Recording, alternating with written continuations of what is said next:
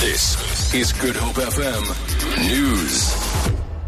Evening. South Africa is investigating several global banks for fixing foreign exchange trades. Pretoria has joined a worldwide push to probe allegations of price rigging in currency markets.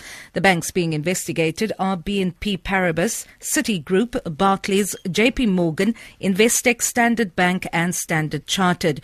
The Competition Commission says it is looking at whether traders in these banks work together to coordinate trading activities when quoting customers who buy or sell currencies.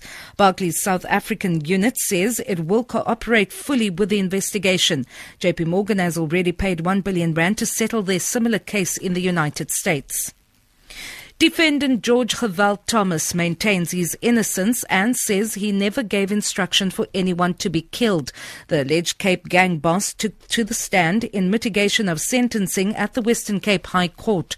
He has been found guilty on 53 charges, 7 of which were for murder.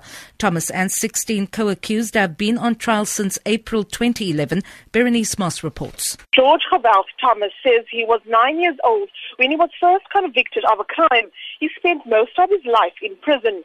Thomas told the court he's never ordered anyone's murder, but says justice has to take its course and he will abide by the court's ruling. He says the number gangs are in prison and do not operate at street level. He says he sympathizes with the family of the deceased, saying he has also lost family members.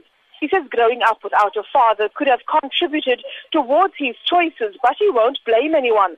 Thomas says this is why he won't accept responsibility for the crimes he's now being convicted of. Berenice Moss, SABC News, Western Cape High Court.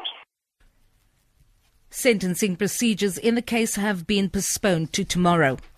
A 7-year-old boy who went missing in Hout Bay yesterday has been found unharmed. Police say the child was found hiding under a boat in the area. He was reported missing after he failed to arrive at his grandmother's house. Police spokesperson Frederick van Wyk says they are not sure how long the boy spent hiding under the boat. Van Wyk says the child and his family are receiving counselling. Eyewitnesses in the Yemeni capital Sana'a say there have been heavy airstrikes by the Saudi-led coalition for the first time since a short truce ended on Sunday. The warplanes are attacking military targets of Houthi rebels and their allies. Air raids have also been reported in several other areas of Yemen, including the key southern port of Aden. A resident of Sana'a, Hishan, explains what the situation is like. I'm talking to you right now, and there's bombardment ongoing within 2 kilometers from where I am right now. But the people in Aden, they have to contend with the airstrikes, in addition to the Houthis shelling, and also with the resistance fighting street battles. On to the currencies market. The rand is trading at 11 rand 92 to the US dollar, 18 rand 49 to pound sterling and 13 rand 27 to the euro. Gold is trading at $1,208 an ounce. The price of Brent crude oil is at $64.78 a barrel. For Good Hope FM News, I'm Vanya Kluter-Collison.